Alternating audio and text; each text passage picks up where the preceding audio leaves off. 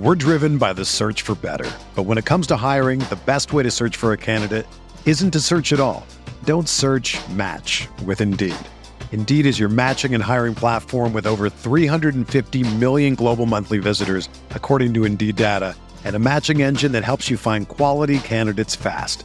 Ditch the busy work. Use Indeed for scheduling, screening, and messaging so you can connect with candidates faster. Leveraging over 140 million qualifications and preferences every day, Indeed's matching engine is constantly learning from your preferences, so the more you use Indeed, the better it gets. Join more than 3.5 million businesses worldwide that use Indeed to hire great talent fast. And listeners of this show will get a $75 sponsored job credit to get your jobs more visibility at Indeed.com/Blue Wire. Just go to Indeed.com/Blue Wire right now and support our show by saying that you heard about Indeed on this podcast. That's Indeed.com/Blue Wire. Terms and conditions apply. Need to hire? You need Indeed. Support for this podcast comes from U.S. Bank. U.S. Bank wants to know how you reward yourself because they have cards that make every day more rewarding. Are you a points hoarder, cashback guru, low intro APR lover? With U.S. Bank, it's up to you because they have the cards to fit your lifestyle. So earn more whether you're shopping at a gas station or grocery store, even while planning a staycation. Learn more at usbank.com/creditcard. U.S. Bank credit cards are issued by U.S. Bank National Association ND. Some restrictions may apply. Member FDIC.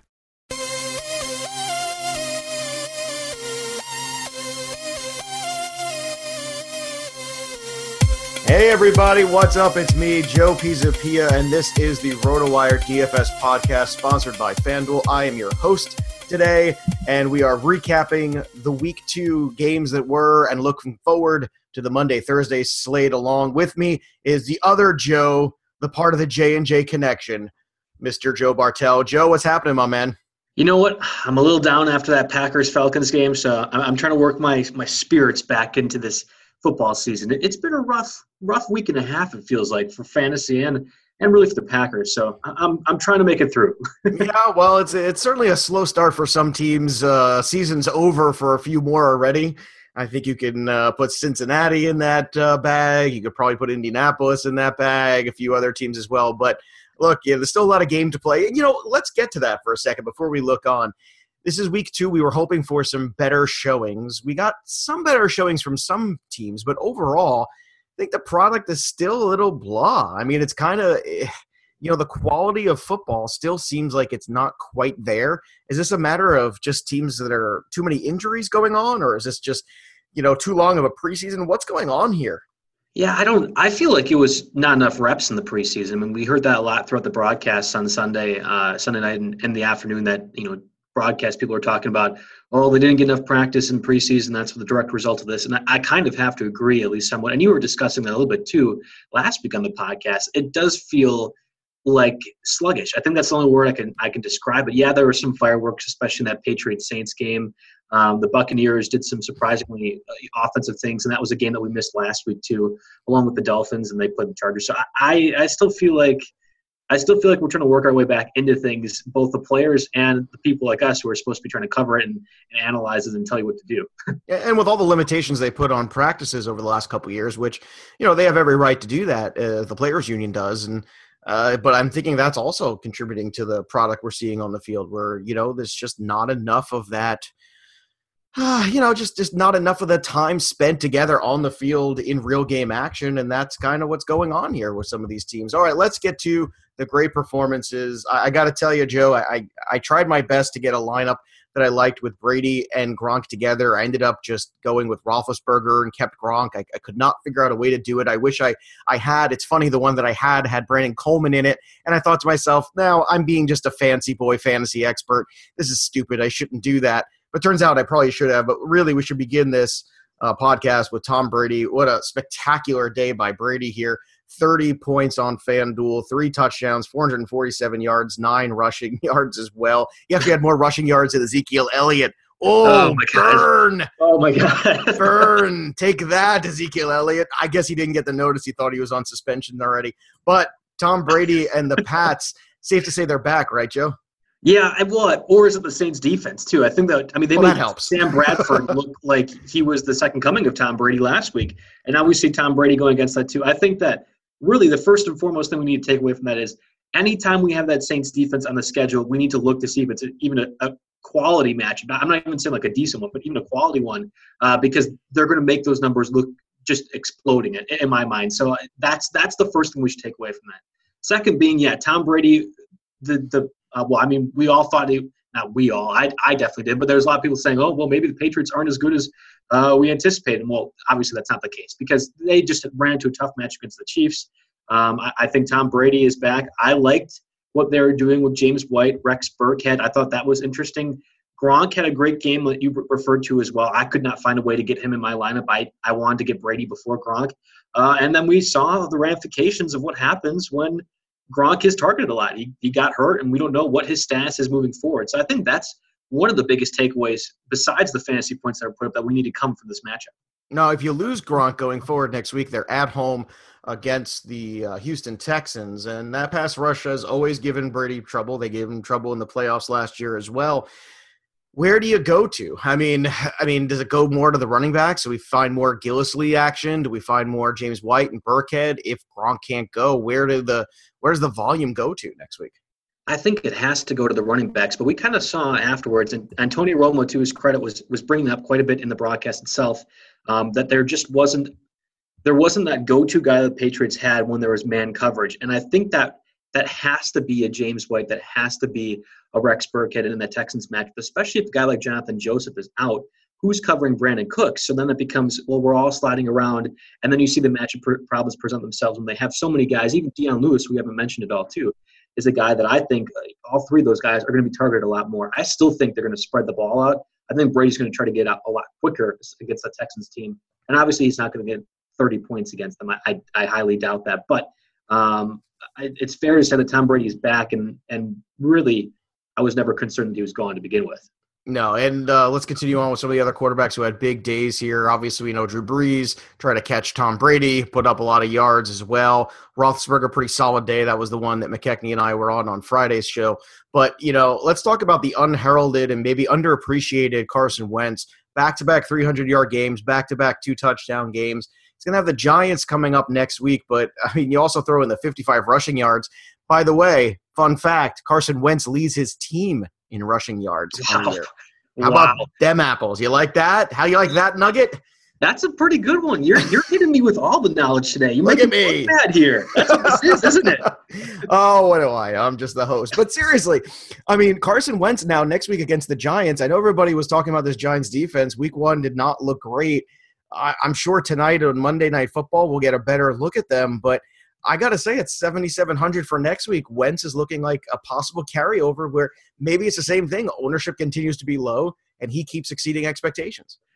Whether or not you'll agree with this, I felt like Wentz's numbers were kind of junk time stuff at the end because the Chiefs had a good, at least touchdown lead for the majority of the game, and I thought Wentz was always playing catch-up. So that's a byproduct of that. Now, you mentioned that he was the leading rusher on the Eagles. Well, maybe that's why the Chiefs were ahead for the majority of the game because they could not rush game. So it's you can look at it one way or you look at the other way. Like that's the way we have to go with this. I kind of am leaning towards that Wentz is a pretty good quarterback. That's my personal opinion, but I think that his numbers might be a bit more inflated because the Eagles have been trailing or have been having to play catch-up in a lot of these games. So I'm not quite on board with that bandwagon.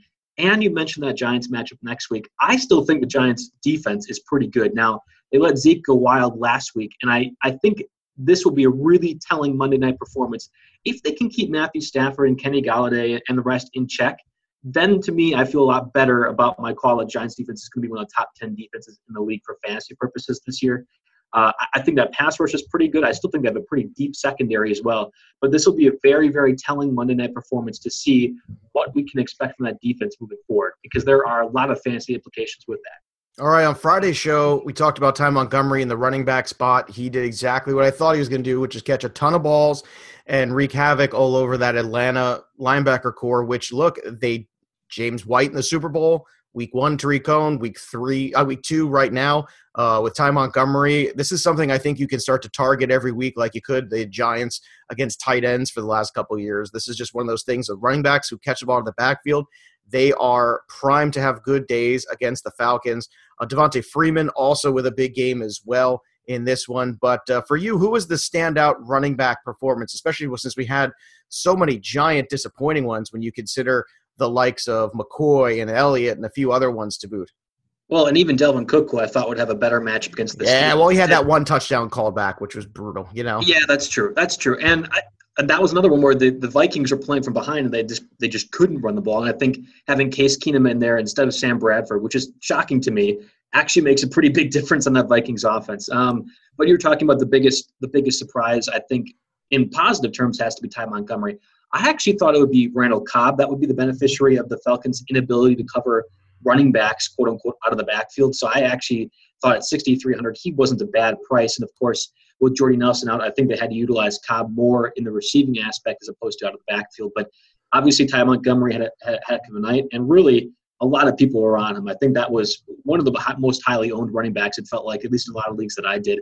And he was able to live up to it. So that was good news in that part. But I think the most disappointing had to be Zeke, too. I mean, we talked about he had, less than 10 rushing yards. And it wasn't – that Broncos defense was supposed to be really bad at rushing. So that felt like it was a guarantee. I have to go back and watch that because I honestly don't know how that happened. Yeah, it was bad news. Jay Ajayi with a good day, 28 for 122 on the ground. Carlos Hyde as well. And look, I was right about the Seattle running game. I was just wrong about who it was. I thought it was going to be Rawls with Rawls coming back. It was Chris Carson again, 20 touches for 93 yards. I mean, going forward, as bad as that Seattle offensive line is, looks like Carson's going to be a useful running back for the daily world for at least until the price catches up with him. It's not going to catch up with him in week 2. I can tell you that. I can assure you of that. Let's get over to the wide receivers. I had a debate Sunday morning on the radio about Amari Cooper versus Crabtree. I was on the Crabtree side. Lucky for me, I was right there because if you thought about, the problem we get caught up in this whole Amari Cooper thing is he has the big game. We're all waiting for him to find that consistency where we count on him every week. Last week, he was targeted a lot. We thought Cooper, maybe this is the time now. Look, you see how they're kind of force the ball to him, and that's going to carry over. But when you saw the matchup against the Jets and you realize there's a good chance they're going to be, basically taking advantage of them, there's no reason to really challenge the ball downfield. To me, it was all Crabtree.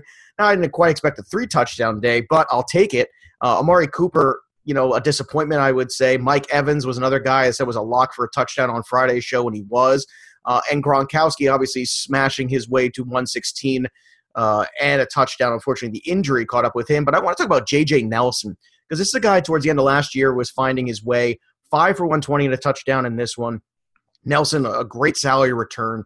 Do you think now that with Fitzgerald aging, with DJ out, that Nelson really becomes a bigger part of this offense, or was this just a byproduct of an awful, awful Indianapolis Colts defense? That's a great question, and I don't know if we quite have the answer yet. I'm not going to pretend like I have. All right, better question then. What's the price got to be for him for you to get excited for him? Because right now, if we're looking to next week here for Nelson's pricing, Nelson is – actually, you have to turn that back. You go ahead. Tell me what the price is that you think that you would want him for in order to get interested. Because last week was 5,300. Is it still under 6, or if it goes over 6, is that where you kind of lose interest? I think it has to be under 6, and he has to do it more than 1 week. That's my thing. The Cardinals' offense just feels like an absolute. There's other words I want to say here, but crapshoot is what I'll put instead.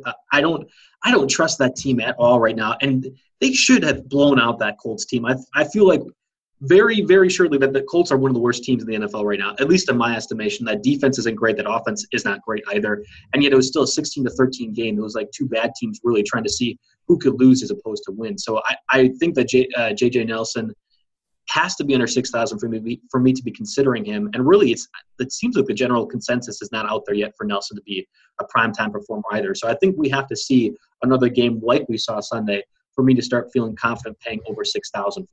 Now, I also talked about Jason Witten as my favorite tight end return on the week. I thought that with everybody keying in on Elliott, with Aqib Talib being able to stop Des Bryant, that Witten was the obvious choice. It was going to be him or Beasley, and I was going to put my money on Witten because it was cheap and it was going to help out if you wanted to completely fade Gronk. And guess what? He had almost a Gronk-like day, which is great. Martavis Bryant, another one. We were crushing it on Friday. I got to say, we did a good job. Hopefully that'll carry over. But I would say the unsung, quiet performance of the week, and I think it's going to continue to carry over, was Jermaine Kearse of the Jets. And I put up a 20 spot. 2 games with the Jets so far, 14 targets, 11 receptions. He's got 113 yards and 2 touchdowns. Now, I don't expect the 2 touchdowns every week. However, whether it's a half PPR or full PPR site, wherever you're playing, I have to imagine that Jermaine Kearse, again, at 5,800 next week against the Miami Dolphins, is going to be in play again.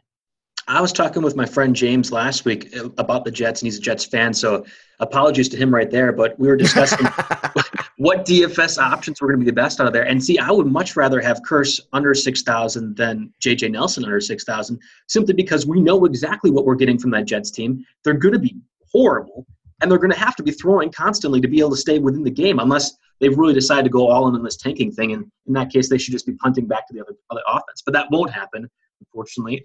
So I think Jeremy Kearse is absolutely a very good under-the-radar option. I suspect that his price definitely rises now. This is 2 pretty consistent weeks for a guy that no one's really seeing and anticipating. So he's got to jump up a little bit in the price tag. But I think that that's one that I feel a lot more confident as opposed to a guy like J.J. Nelson, who also had a pretty good game.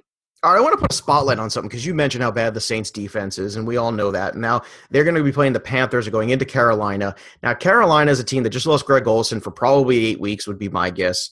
And now you've got a spot where Newton hasn't been 100%.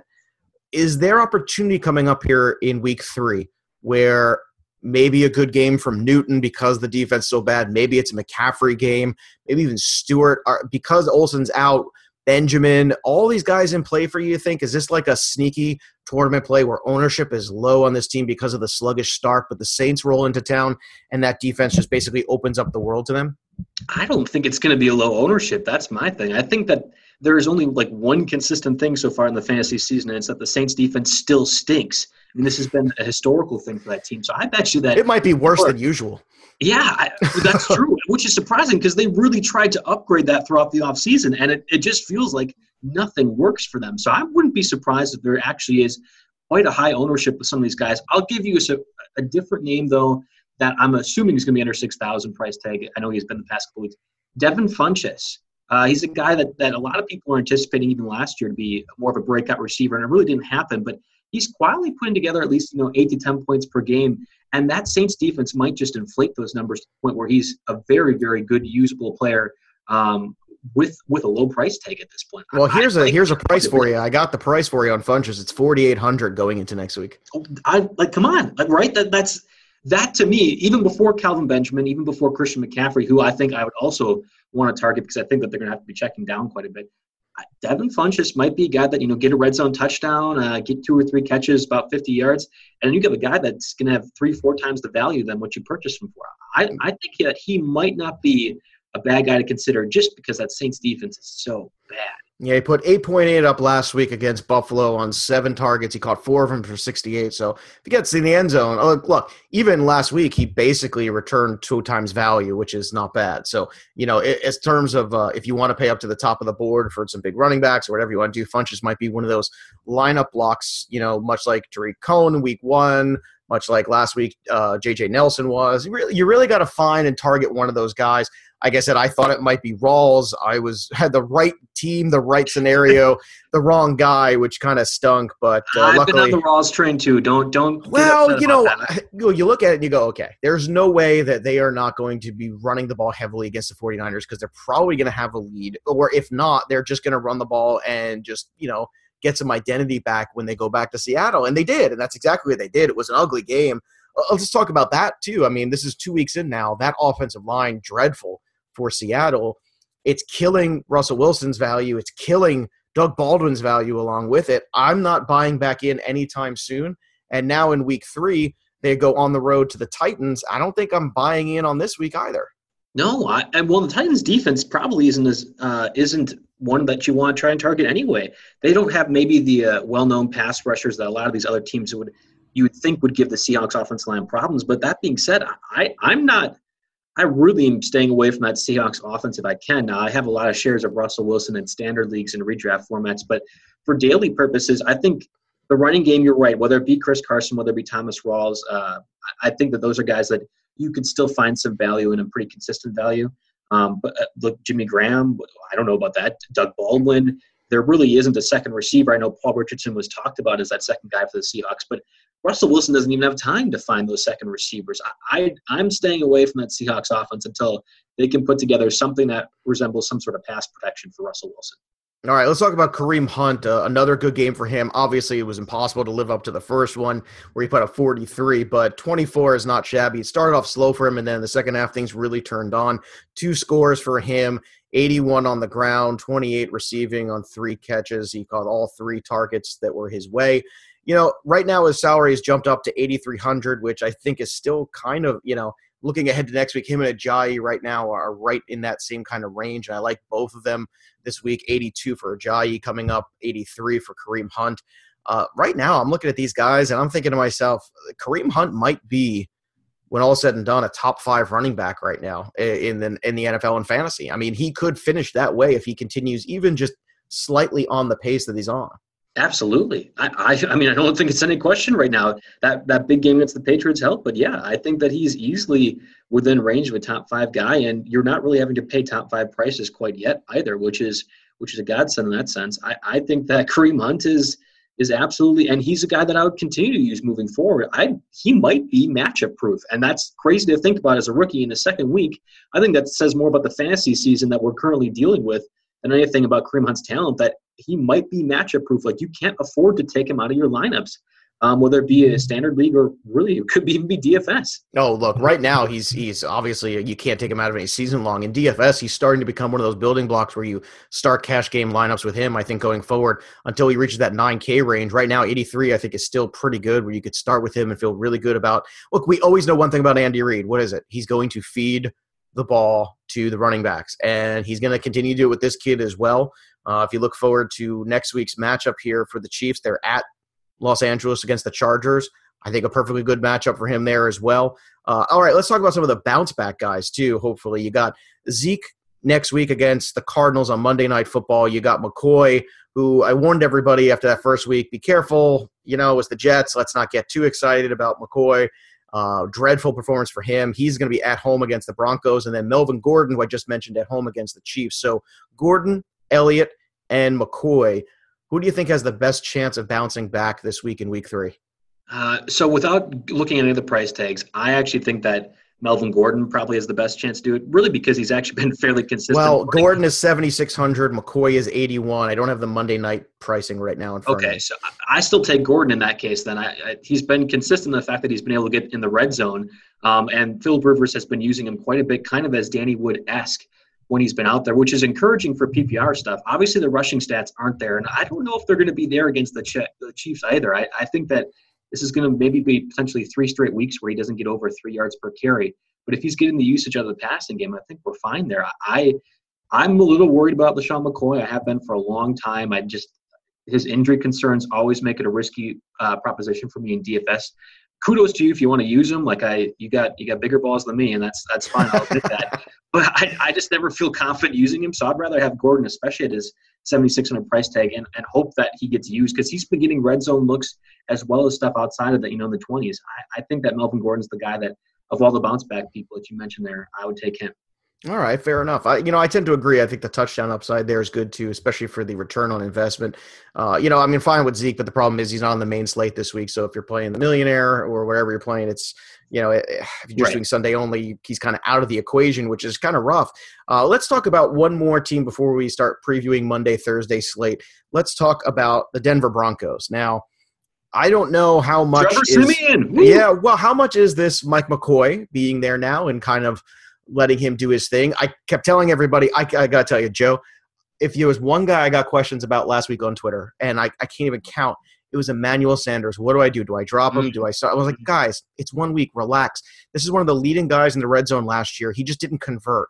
So if that continues to be a trend where they target him in the red zone, eventually that's going to come around. It's the same thing with Witten. Witten was another guy last year, had a ton of red zone targets, did not convert, unfortunately, but is starting to this year. Same with Sanders, if you look at the numbers from last year.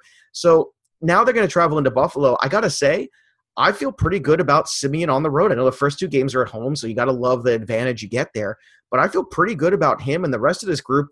And maybe it's a combination of the second year. Maybe it's a combination of, hey, kid, it's your job. Maybe it's the new coordinator. Whatever it is, it's working in Denver.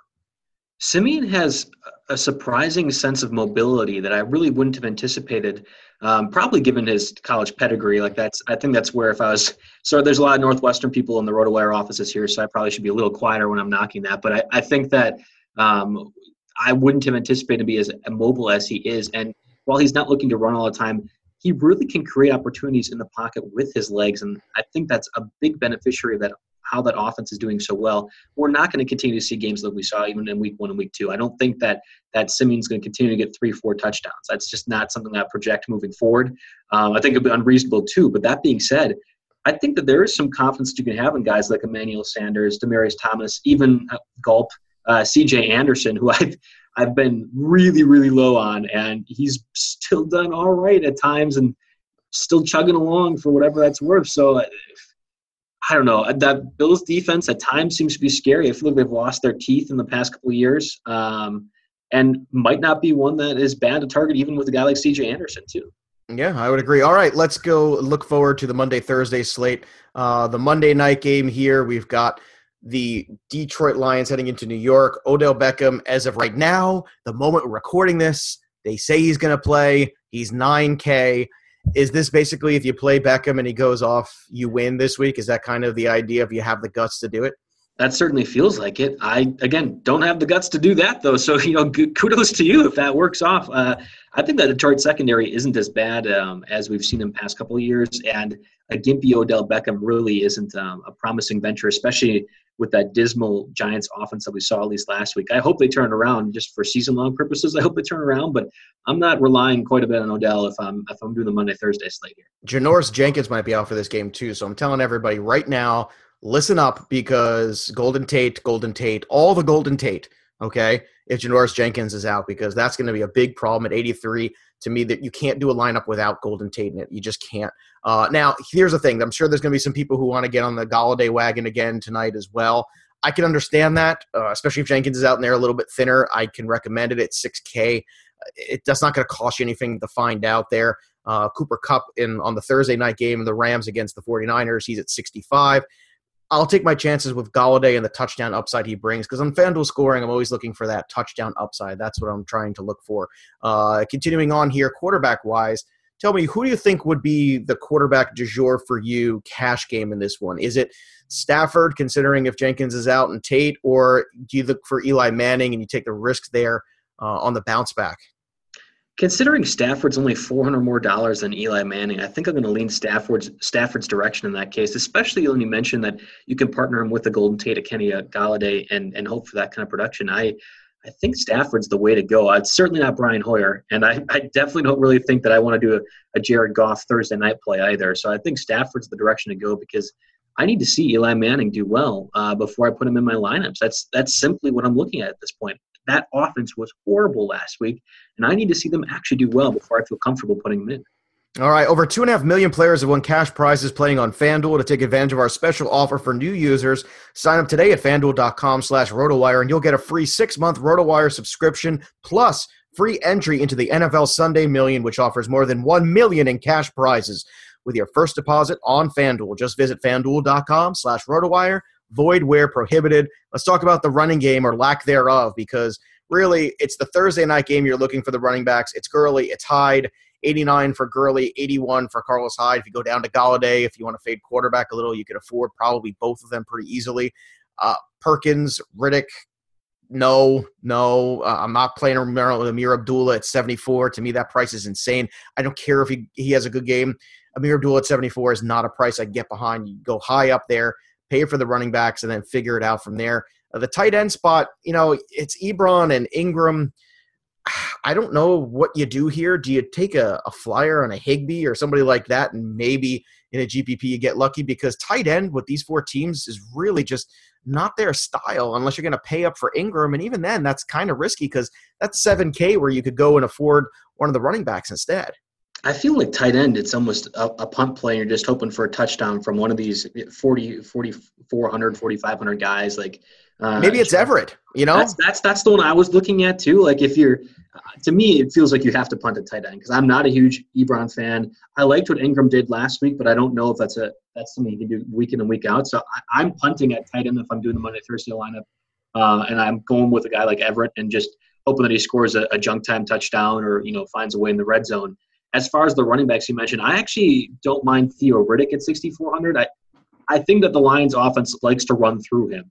Truthfully, they like to run through him, and I think that that's a guy that when you have somebody that's being targeted as often as Riddick is, even if it's a tougher matchup, at 6,400, I feel confident using him. And then I can pay up for guys like Golden Tate, guys like Stafford, guys like Todd Gurley, and figure it else out elsewhere. Yeah. All right, let's look, and Gerald Everett, too, just to point out there, so far in the year, over 2 games, 4 for 4. He's caught every target thrown his way. He's got 100 and change there already. So Everett seems to be having a little bit of rapport with Goff, too, so I think that's the sneaky play as well. It's punt tight end. Over on the defensive side, always give me the Wade Phillips defense. Just give it to me. It's against the 49ers. I just don't think – I think they're just going to completely outclass them. I don't care. It's on the road. It's still in California. It's not a very tough trip. 4,900. That's another one that I'm willing to pay for. So you punt kicker, you punt tight end, you pay up for the defense. And I think quarterback-wise, look, if you end up having to go down to Goff at 76, I don't think it's the worst play in the world because the $600 difference between Goff and Manning might allow me to pay up for that Rams D, which is really what I want to do. Yeah, I think the Rams defense you have to play. I will say, though, that if you wanted to go contrarian, the Niners defense might not be that bad either. I'm looking to target either one of those Thursday defenses because I'm not sure Jared Goff's the real deal quite yet. And it's at San Francisco, too. It's not going to be as hot there. I don't know. Maybe the fans will be showing up a little bit more. There's a potential that the Rams defense could actually be outscored by the 49ers defense. Like we're going to see more defensive points than offensive points. That's a real possibility with these Thursday night games. But I think the money play has to be the Rams first, and then I think a 49ers second. The ratings bonanza that is Thursday Night Football. All right, you can follow him on Twitter at JB Fantasy Sports. You can follow me at Joe Pisapia17. For everybody here at RotoWire, have a great week of Daily Fantasy. Sick of being upsold at gyms? My guy, you're currently a base member? For $90 more, I can upgrade you to our Shred membership. For $130 more, you'll be a Swole member. And for just $300 more, you'll reach Sweat Platinum. At Planet Fitness, you'll get energy without the upsell. Never pushy, always free fitness training and equipment for every workout. It's fitness that fits your budget. Join Planet Fitness for just $1 down and $10 a month. Cancel anytime. Deal ends Friday, May 10th. See Home Club for details.